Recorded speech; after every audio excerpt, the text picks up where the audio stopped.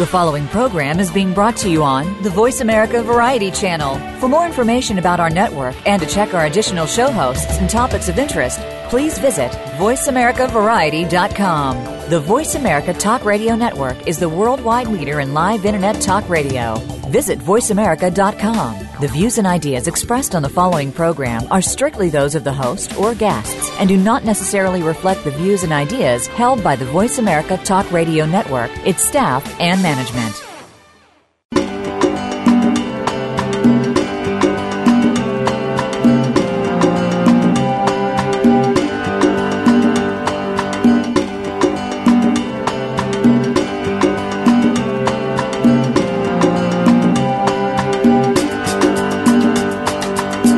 Save our wildlife, save the environment, save our world. It all starts with a little knowledge. Welcome to Our Wild World with Ellie Weiss. There is so much that's being done and can be done with help from specialists and marginalized community groups to you. We'll discuss the future of Africa, the wildlife, and the people, and show you how it affects the entire planet. Now, here is Ellie Weiss from the Wild Eyes Foundation. Good morning, this is Ellie Weiss, and welcome to Our Wild World. I'm going to take a moment to thank and remind our amazing global audience for listening to this program. I'm taking a moment to say hello to our listeners in more than 200 countries on every continent across our world, from Kazakhstan to Beijing to the Philippines, China and Japan, to you out there across the African continent, the United Arab Emirates and the Russian Federation, from the north to the south of the European Union and the European continent. And I guess I now need to include the United Kingdom, Britain, since Brexit. So, the entire goal of this program and Wild Eyes Foundation is to help disseminate critical information of the gathered and combined knowledge, experiences, research, and data from folks around the earth of diverse backgrounds and expertise in the combined woven warp and woof of what makes up our world, helping us to understand that our world is not just about us people, humans, that our wild world depends upon us, people, making the best decisions possible to ensure that this ecosystem called Earth maintains its functions. That we now know that a lot of the reductionist tinkering with systems and species and their landscapes and habitats is having tremendous ramifications and consequences that are putting everything about life as we know it at risk. But there are also many people out there working to move this paradigm shift toward a one health and whole visionary view that is required to now face the multitude of challenges this earth and every one of us, and by default that means every other living thing that inhabits this planet, whether we're thinking or caring about them or not. From the tiniest bacteria, insect, or disease, the micro to the mega marine life and terrestrial life. And we, humans, are just one of those species, but are now the deciding factor of what lives and what dies in the future of not just our life on Earth, but the life of Earth herself. What we do to this web affects us all, right now, today, in your backyard or across the oceans. Each of these moments are a bead along the necklace of time. Tomorrow, 5 years, decades. In recent years, it has become ever more apparent to each of us the effects of the rapid changes our world has undergone. Exponential increases in an unchecked human population growth to resource wars. Without water and without the skin of this earth, soil, and everything it is comprised of, is at risk. Whether you want to choose to believe in scientific data or pretend it's not happening, the world has changed. Just ask your grandma. Just look at our youth. Look at our value systems, our measure of wealth and success. It is not the same planet it was 50 years ago in its very core functions, let alone in the number of species and habitat losses and extinctions and climate change in the cultural and economic shifts we have in place that we call the cost of doing business. That's why Wild Eyes is sending a team of approved observers to CITES. This approved status for organizations or individuals attending must be gained by the member parties of each nation. For us, that is the U.S. Fish and Wildlife Service. To gain that first step of approval, Wild Eyes had to prove that we fulfill both the mission of the United States Fish and Wildlife Service and that of CITES, and the conservation goals set out by the various agencies, the IUCN, International Union of Conservation, Traffic, and UNEP, the United Nations Environment Education Program. Once USF approved our WildiZe representative observers, we further required approval from the CITES Secretariat in Geneva, signed off by the Secretariat himself, Mr. John Scanlon. So, what's my point here? WildiZe has a team of experienced conservationists from a variety of backgrounds at CITES right now.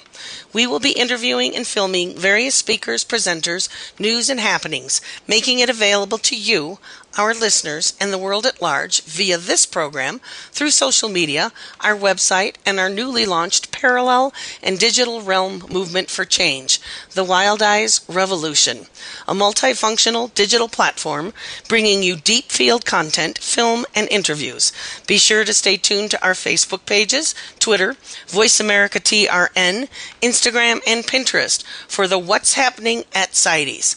I urge you to also check out the CITES and COP17 websites on these various platforms as well. Why? Because the future of our wild world is at stake. The decisions made at CITES will affect everyone, everything, everywhere, and how we, people, make decisions of what we will allow to be traded. This convention is supposed to take science and data research into account, that we somehow, quote and unquote, measured and quantified all life on Earth so that we can have it when we want it, and there's a price on it. For zoos, for research, for fun, or to kill. It's supposed to be taking into account that we are now much more aware of the sentience of life as we know it, that there are certain behaviors that we people participate in that are deeply changing and affecting how the world, and that this complex biological sphere called Earth functions. Oh my, what grand illusionists we are. I digress. So, as I get to the point, just what is CITES and why is it so important? It stands for the Convention on International Trade in Endangered Species of Wild Fauna and Flora. It is an international agreement between governments.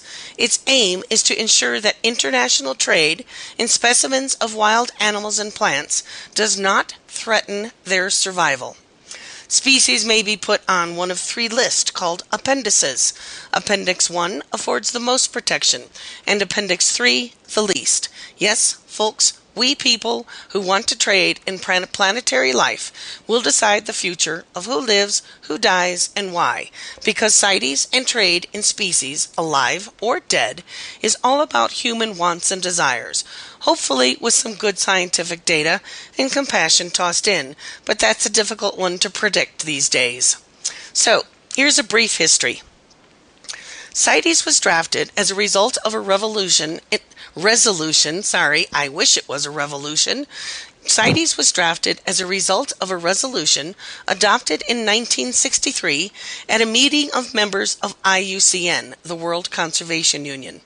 The text of the convention was finally agreed at a meeting of representatives of 80 countries in Washington, D.C. in the United States on the 3rd of March, 1973. And on the 1st of July, 1975, CITES was entered in force. The original of the convention was deposited with the depositary government in the Chinese, English, French, Russian, and Spanish languages, each version being equally authentic. CITES is an international agreement to which states, countries, adhere voluntarily. States that have agreed to be bound by the convention, joined CITES, are known as parties. Although CITES is legally binding on the parties, in other words, they have to implement the convention, it does not take the place of national laws. Rather, it provides a framework to be respected by each party, which has to adopt its own domestic legislation to ensure that CITES is implemented at the national level. For many years, CITES has been among the conservation agreements with the largest membership, now at 183 parties. Correct me if I'm wrong, it might be a few more. So, widespread information nowadays about the endangered status of many prominent species, such as the tiger, rhino, and elephants, might make the need for such a convention seem obvious. But in the 1960s, when the ideas for CITES were first formed, international discussion of the regulation of wildlife trade for conservation purposes was something relatively new. With hindsight, the need for CITES is very, very clear. Annually, international wildlife trade is estimated to be worth billions of dollars and to include hundreds of millions of plant and animal specimens. The trade is diverse, ranging from live animals and plants to a vast array of wildlife products derived from them, including food products, exotic leather goods, wooden musical instruments, timber, tourist curios, and medicines. Levels of exploitation of some animal and plant species are high, and the trade in them, together with other factors such as habitat loss, is capable of heavily depleting their populations and bringing even some species close to extinction. As we see in hindsight, we have brought many species to extinction. Many wildlife species in trade are not endangered, but the existence of an agreement to ensure the sustainability of trade is important in order to safeguard these resources for the future. Because the trade in wild animals and plants crosses borders between countries, the effort to regulate it requires international cooperation to safeguard certain species from over-exploitation. CITES was conceived in the spirit of such cooperation. Today, it accords varying degrees of protection to more than 35,000 species of animals and plants, whether they are traded dead or as live specimens, fur coats, or dried herbs. All trade is allowed unless it can be shown to be seriously detrimental to conservation efforts.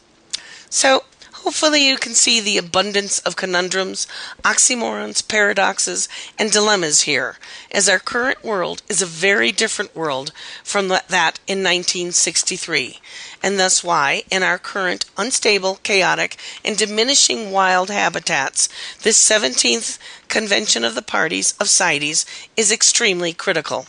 It is also very important to underscore that CITES is a trade organization, not a conservation organization, with emphasis on the successful regulation of trade in endangered species, not in stopping trade.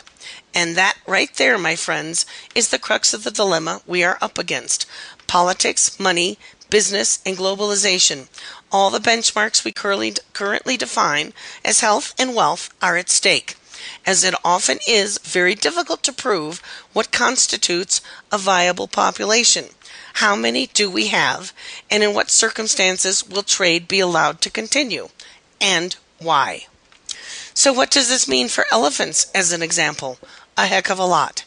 As Cynthia Moss, Amboseli Trust for Elephants, states, the African elephant is currently split listed. That is, all populations across Africa are on Appendix 1. What that means is the Appendix 1 countries cannot trade in ivory or any other products of elephants, such as feet, hair, or skin, nor can there be a trade in live elephants. However, in Botswana, Namibia, South Africa, and Zimbabwe, elephants are listed on Appendix 2. The Appendix 2 countries can trade with certain regulations, although there is currently a moratorium on ivory.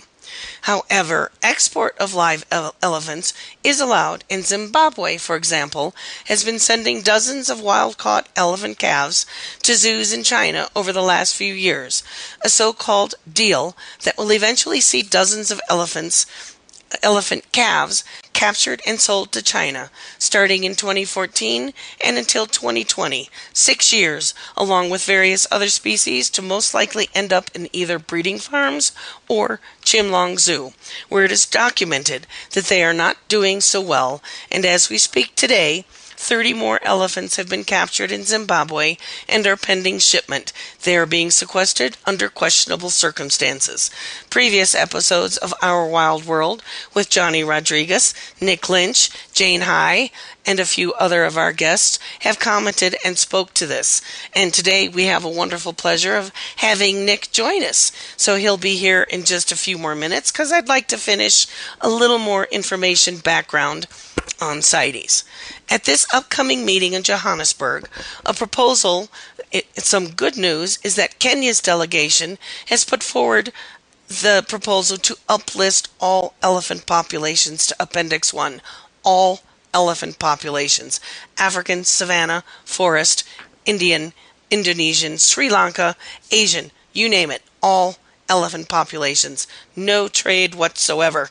No ivory.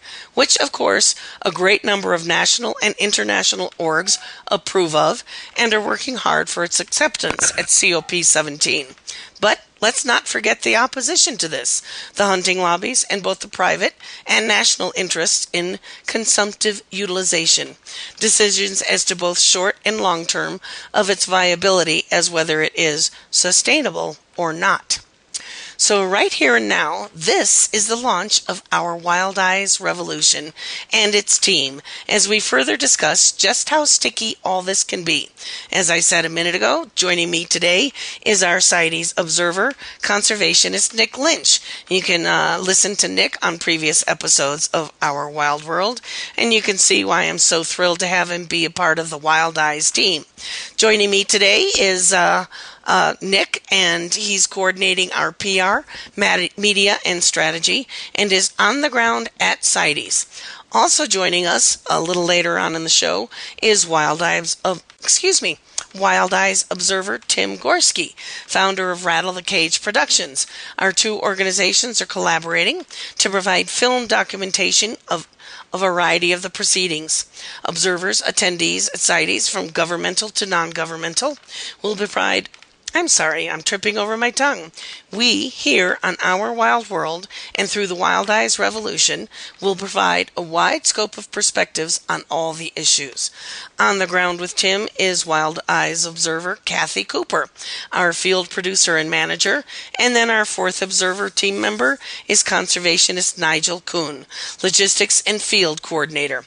In his regular life, Nigel is his managing director at the Kariba Conservation Program in Zimbabwe and owner and operator of Dusty Roads Photography and Film. We're going to take a little break, and then Nick is going to join us, and we're going to discuss some of the heavy issues that are coming up at CITES. So stick with us. We'll be right back.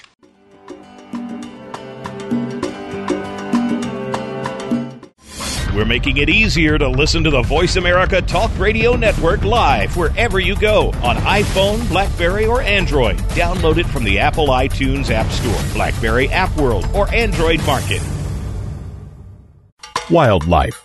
No wild, no life. Big, scary, beautiful. Predators are in danger. Without them, our rivers dry up.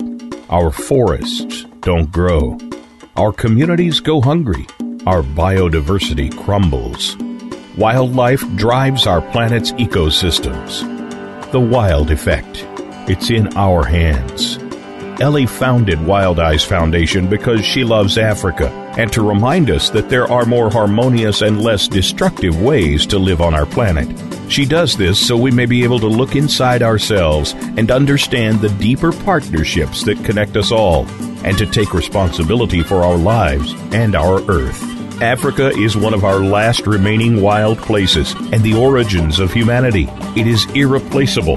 Africa is at a crossroads, on the brink of possibilities. We can choose to let its wildlife be lost forever, or we can help save it. In Africa, it is still possible to make a difference. Visit us at www.wildize.org to learn how you can make a difference. We only have one Earth. If we don't care, who will? WildiZe.org.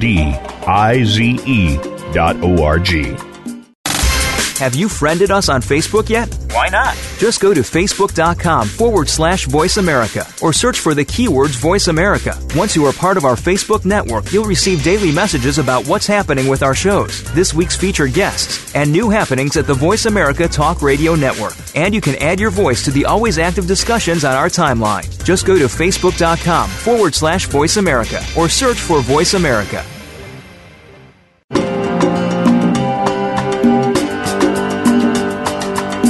You're listening to Ellie Weiss and Our Wild World. We want to hear from you. Call into the program at 1-866-472-5788. That's 1-866-472-5788. If you'd rather send us an email, please send it to wildize@wildize.org. That's WILDIZE at WILDIZE.org. Now, back to our wild world. And welcome back. This is Ellie Weiss, Our Wild World, and we are talking CITES, the Convention of Parties number 17, happening right now in Johannesburg. And our team members, the Wild Eyes Revolution team, and our official observers, Tim Gorski, Nick Lynch, Kathy Cooper, and Nigel Kuhn, will all be reporting on the course of events. And as I'd said earlier, we'll be making deep field information available through the launch of our parallel website, the Wild Eyes Revolution. But joining us right now with some deep insight is Nick Lynch. So welcome, Nick. G'day, Ellie. How are you doing? I'm doing great. It's so exciting to talk to you. I mean, by now you guys have settled in a little bit. You've been on the ground for a few days. Things must really be hopping, and hopefully we're finding some semblance of. Could we call it a plan? But this is Africa, sounds like a plan. So you've got some, being from Zimbabwe, you've got some deep background to impart and about Zimbabwe's past, current, and political situations, and how that relates to Zimbabwe's and some other rather disconcerting contemporary conservation's agendas. So, Nick, first let's give our audience a general idea of how many proposals are on the table at CITES this year, and perhaps a couple of executive summaries. Maybe we could just briefly touch on lion, rhino, and elephant. And if you could translate those summaries into some layman's terms so our audience gets the general idea. And then you and I are going to go a little deeper into some of the behind-the-scenes, I don't know if I want to call it machinations, but goings-on the playing field that a lot of people may not be aware of that will affect CITES decisions. So let's start with lion. Right. Well, as you said, in fact, there's about 62 different proposals that are up on the table for discussion between the 24th of September through to the 5th of October. So there's everything under the sun being discussed, everything from sharks to rays, which are apparently quite big and hot topic this year, through to lion and elephant and the more contentious ones. I think what makes this CITES kind of interesting is that we have sort of 3 or 4 big stories all sort of culminating in one location, and certainly in Africa's case, rhino, elephant, and lion are the 3 biggies that are going to gain the most international attention. And yes, as you mentioned earlier on, regional politics play quite a significant role in this at this particular CITES, and it's not it's convoluted, but it's not impossible to actually follow. And I think in some ways it's actually, I suppose, exciting to follow CITES from this kind of perspective. But like on the lion front, it's interesting to see, so actually, Ellie, I was going to say, one thing about this, one thing that I've kind of picked up on by looking at CITES more closely this last month or so, is this kind of feeling of dread that we're dealing with a treaty which is all about trading living entities, beings, and it seems like it's almost dispassionate and yet necessary. And it's actually good that we're covering the history of CITES, as you mentioned earlier on, and trying to demystify it. I think there are a lot of people out there kind of expect the world of CITES, and I'm not a fan of CITES as well. I don't think anyone who knows me will claim that I'm a massive fan of CITES. I think that it needs severe tweaking at the very least. Well, let me step in here a minute. At the last Jackson Hole Wildlife Film Festival, in 2015, that Tim and I were both at, it was based around the Elephant Summit. And it was hugely important. It was very intense. And a lot of people are not liking CITES. All you have to do is look at Facebook and see all the contentious comments that are going on. But if we listen to, let's say, Adam Roberts on one of our previous shows, I think it was of Elsa, Cecil, and other animals, he did give us a good explanation from that perspective, born free, of what CITES is for us right now. Right now, it is the only international body that has a management tool in place. I think the dissatisfaction with CITES over these last, let's say, 10 years has become because it's outdated and it's outmoded. And as I had said earlier, it has not changed with the times. And the times are a diminished world. Species like lion, rhino, and elephant, and so many more that are not charismatic, that are either have reached their tipping point or are collapsing. So I think you'll tell us a little bit about the Great Elephant Census and what it means to CITES. So hopefully, I think what we're all looking for this year is a wake-up call, that CITES will be responsive to the changing world, and that the member parties, who once again, it is voluntary, will not play politics and will actually take this living earth system that we all depend upon at its core value and understand what's at stake.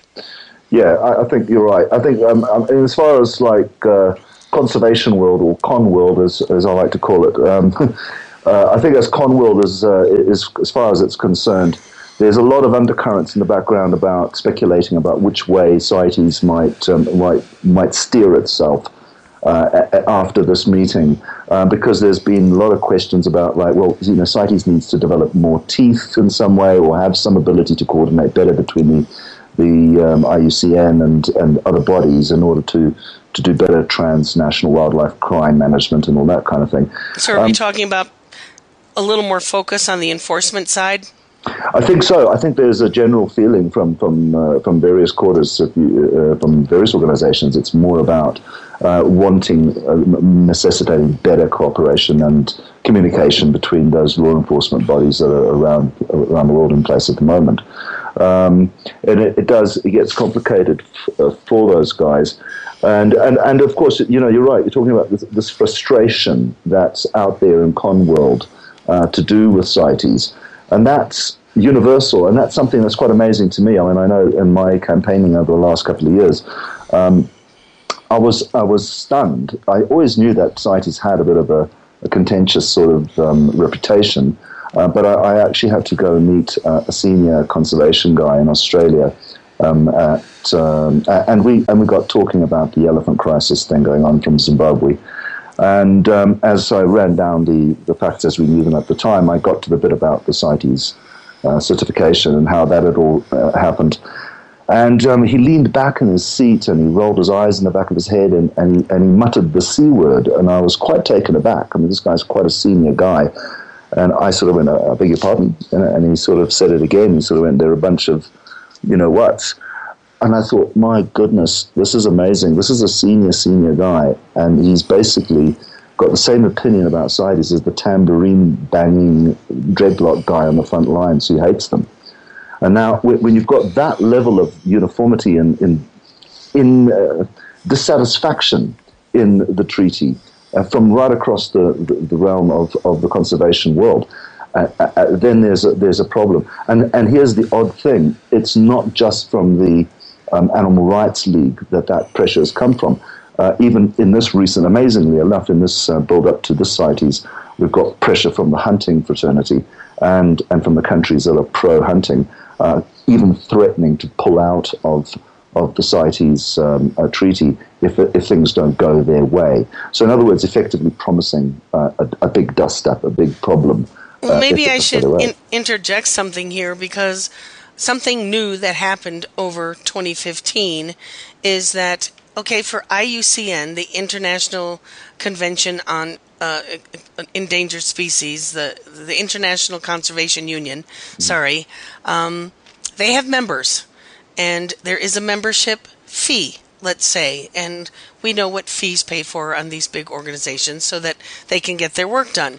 But a surprising twist was that Dallas Safari Club and Safari Club International became voting members on the IUCN. So this is a scary turn of events. That's almost so behind the Safari Club International and the safari companies, you have, as you just said, these huge hunting lobbies, and they are backed by big money. We're talking the NRA and cartels, a little shady business going on because in the wild and legal and illegal wildlife trade, there is a lot of investment to ensure that CITES doesn't get teeth. So let's start here. So we gave a little look at Zimbabwe. We're going to get back into that a little deeper and into the next couple sections here. And let's just talk about quickly the canned hunting lion proposals that are big, as you'd said, South Africa, which is managed and has a lot of hunting, and the other hunting countries. Let's do a quick little synopsis of lion hunting on the table. And let's realize we're talking about import and export of trophies. We're not talking problem animals. We're talking trophy kills.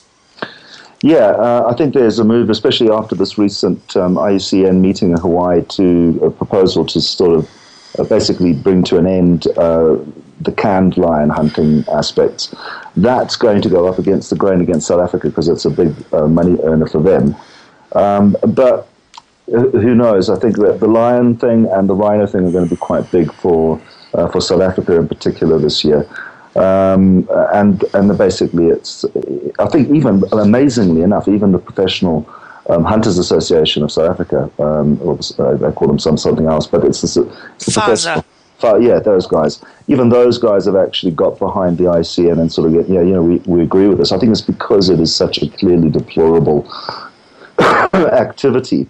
And a lot happened in 2015 and early 2016 about canned hunting. And once again, listeners, go back to our series on canned hunting with Chris Mercer, Donnelly Patman, Ian Mickler, Blood, Lions, and then on top of it all, Cecil the lion, who everyone knows who Cecil is, and the U.S. Fish and Wildlife decision to uplist lions, once again in that sticky wicket between Appendix 1 and Appendix 2. In some places you can hunt them, and in some places you cannot. The overriding language is to the benefit of conservation. We can kill them if it benefits conservation. And of course that opens up the whole argument of killing for conservation, that it works, and then a lot of data saying that it doesn't. So basically canned hunting is, I think it's going to be interesting because CITES is in Johannesburg, South Africa, and that's where canned hunting takes place, outside of Texas in the United States. So let's go on to just a brief synopsis of what's going on with elephant listing, or should we bypass that and go straight up to rhino horn trade? Which one is the least contentious? Well, I don't know if we should. We're probably going to be devoting entire episodes coming up, folks, and then of course deep field information on the Wild Eyes Revolution website. But rhino horn trade is a biggie, so let's go right there. The rhino horn one, I think, is a very intricate one, and we have long-standing arguments and debates between the pro-traders and those who are against trade. Those who are for trade are arguing that their ability to commercially capitalize on the rhino horns allows them to be able to carry on effectively farming them, protecting them on their farms. But incentives, yes, indeed. It's all about economic incentives at the end of the day.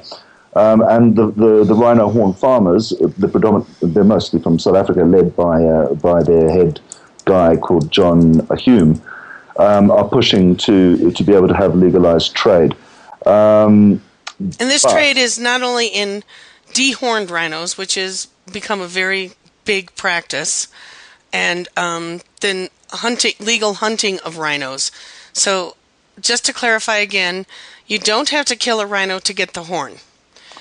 They can be dehorned, and that product, I suppose, could be commodified and traded as long as it's managed, and I think there's the conundrum. Elephant ivory, on the other hand, you cannot take ivory from a live elephant. So it presents between Appendix 1, Appendix 2, and hunting and all the emotional responses that go along with that in terms of what you said a little while ago, the sentience of the non-human life that we live with. So the trade in rhino horn is a biggie because South Africa holds about 75% of the world's rhino, but most of the rhino in South Africa are bred by ranchers, farmers. And it should be pointed out that these rhino are mostly on properties that are off limits to the public. So therein you start to come across this. The next sort of debate up the ladder is the obvious one of, okay, what constitutes as real conservation, and at what point does the state's responsibilities fall away and the private sector takes over? Is it not the state's responsibility to at least ensure they do have rhino running around in the national parks? And wild rhino in free-ranging places such as Kenya, Tanzania, Namibia, Botswana, and also the Indian rhino, Asian rhino. We don't have a whole lot of time. In fact, we have to cut to a break again. So we do want to get a little into Nick's ability to fill us in on a little of the politics. And then Tim Gorski is going to join us to fill us in on the politics of China. So we need to cut to a break right now. And then we're going to come back and pick this up. And Nick's going to fill us in with some really interesting background. So stick with us. We'll be right back.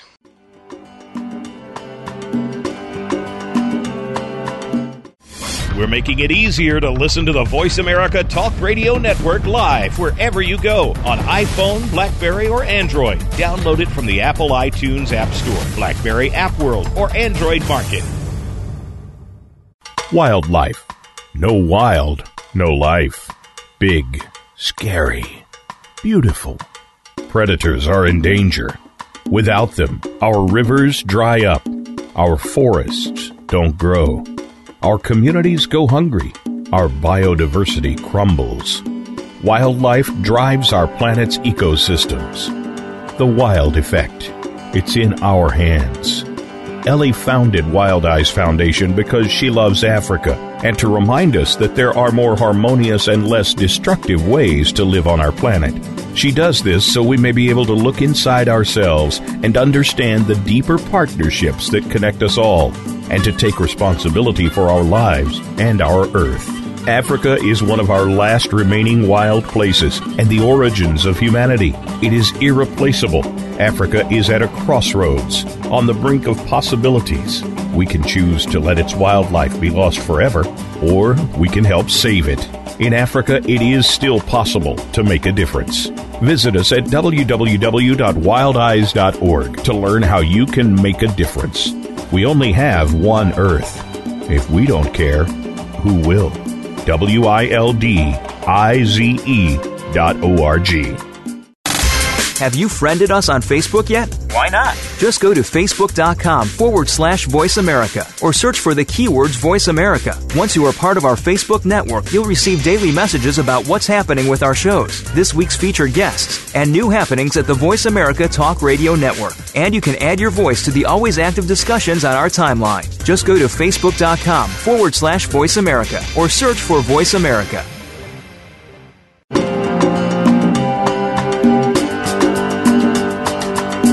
You're listening to Ellie Weiss and Our Wild World. We want to hear from you. Call into the program at 1-866-472-5788. That's 1-866-472-5788. If you'd rather send us an email, please send it to wildize@wildize.org. That's WILDIZE@WILDIZE.org. Now, back to our wild world. And welcome back to Our Wild World. And my guest, Nick Lynch, and joining us now is Tim Gorski. We're talking CITES. Before the break, Nick was talking about some of the rhino issues on the table. And to help us understand how member nation politics do come into play, Nick, give us some local perspective of the political impacts. Yeah, well, this CITES is particularly interesting from a political point of view because you can see a lot of the sort of SADC member states that are closely aligned from the previous liberation movements. They are going to vote for each other in a favorable way. At the moment, Zimbabwe's got its back up against the war. It's the leading front force in a big push by South Africa, Botswana, Namibia, Zimbabwe, to try and legalize ivory trade for them. This is contrary to the logic of prior sales of ivory having led to massive increases in poaching. So you can't actually divorce the political stuff from the elephant stuff in this particular instance. Zimbabwe's current political situation is tied to that.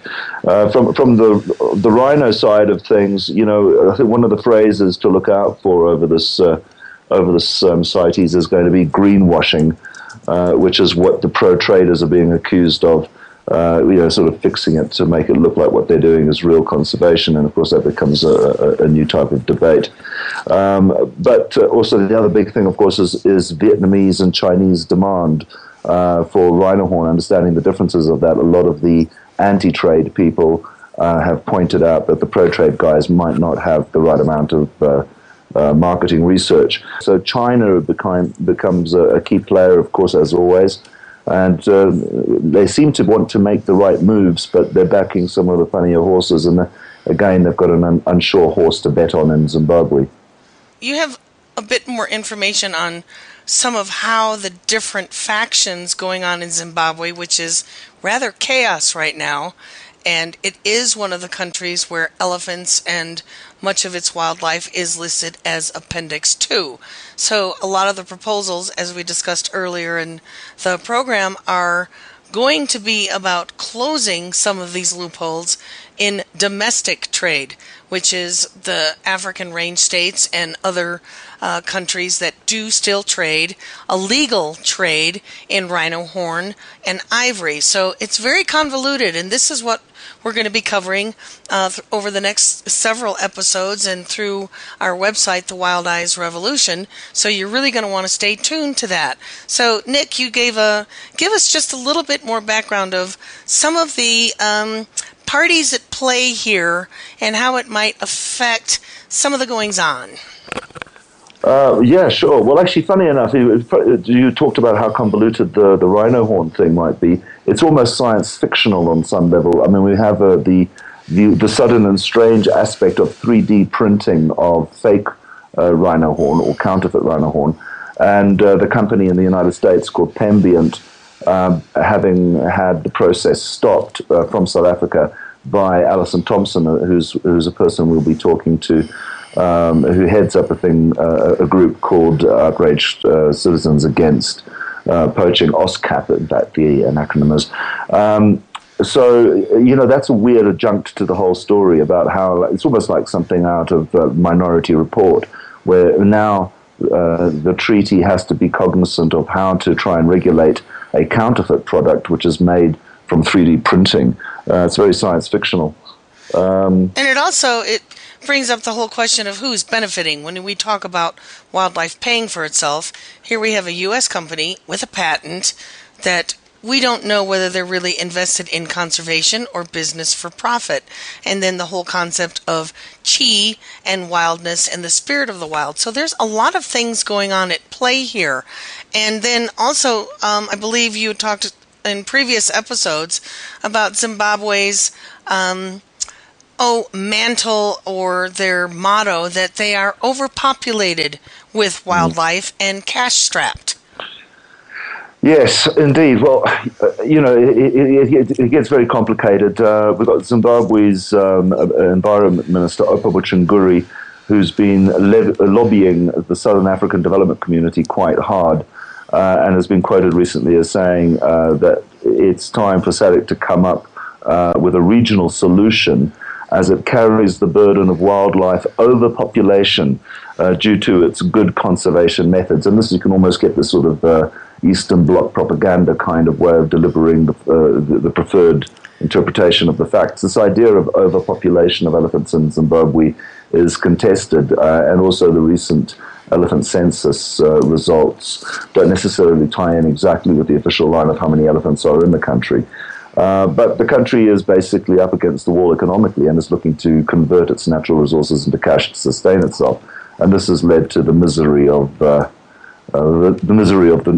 current news of 500 baby elephants on order to supply to China. And we're going to be covering that very soon with Johnny Rodriguez and give you all the up-to-date details on what's going on right now in Zimbabwe while we cover what's going on at CITES. So this is a great lead-in, and welcome, Tim. It's nice to have you back. Hello, Ellie. Hello. So Tim and his co-producer, Kathy Cooper, are the second and third members of our WildiZe Observers, along with Nigel Kuhn, who is a conservationist and works in Zimbabwe. So we'll be hearing from Nigel as time goes on. But Tim, from previous episodes on this program, you'll understand that he has a pulse on Asia, and he's got long experience on the wildlife trade and markets throughout Asia. So Tim, help us and our listeners understand how to shift our perspective on contemporary China,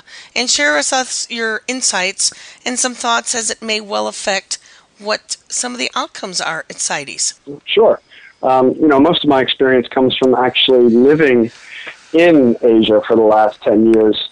So it's very observational and being more or less entrenched in the cultures of Southeast Asia and now China. We in the West, and I still call myself a Westerner, I'm from America, we love to, vilify the country that is creating a high demand for rhinos and elephants and other species and pangolins across Africa. And it's kind of hard to separate out the people from the government, the different regions, the different lifestyles of China. China is so vast and diverse. And then the rest of, Eastern Asia and Southeast Eastern Asia, the cultures are so vast and diverse that it's really hard to just target and say, China, you are the villain, or Vietnam, you are the villain, because the reality is there's only a couple % of the people in China or Vietnam are actually consuming these animals. China, that just so happens that their population is so large, and they now have 400 billionaires in China, that the demand is very high within a small demographic. But there's also some really, really good news coming out of China as well. Now, before I even get into that, I think we need to kind of look in the mirror sometimes as Americans or Europeans or Westerners, and we need to realize that, China is being accused of pilfering African wildlife, and they are, it's true. But America has been pilfering Asian wildlife for hundreds of years, and in the past decades, it's been growing exponentially. For instance, we can bring up just one particular animal, the Southeast Asian newts. Newts are collected all over Southeast Asia and China to be sold to America for the pet trade, for collectors of exotic reptiles. So I just kind of wanted to bring that up so we'll put things into perspective, that while we talk about 200 elephants being shipped to China, or however many thousands of tons of rhino horn being shipped to Vietnam, we've got hundreds of thousands of reptiles being collected all over Asia and being shipped to the United States for pets. And there's no one doing any really deep on-the-ground studies in Asia to find out what the ramifications of this are going to be. China has actually just put a proposal on the CITES for this convention to try and get these newts onto the endangered list so they can be regulated and at least monitored, the trade. Because right now the reptile trade is fairly unmonitored, and that's a big problem. As well as the bird trade. And as you were saying, it doesn't even really, we're not taking into consideration when we're talking about vilifying particular populations. our own U.S. Fish and Wildlife and our own wildlife services killing millions of animals a year on public tax dollars. So it's not just China, and CITES has a whole lot on the table to talk about regulating trade, as we talked about in the beginning of this program.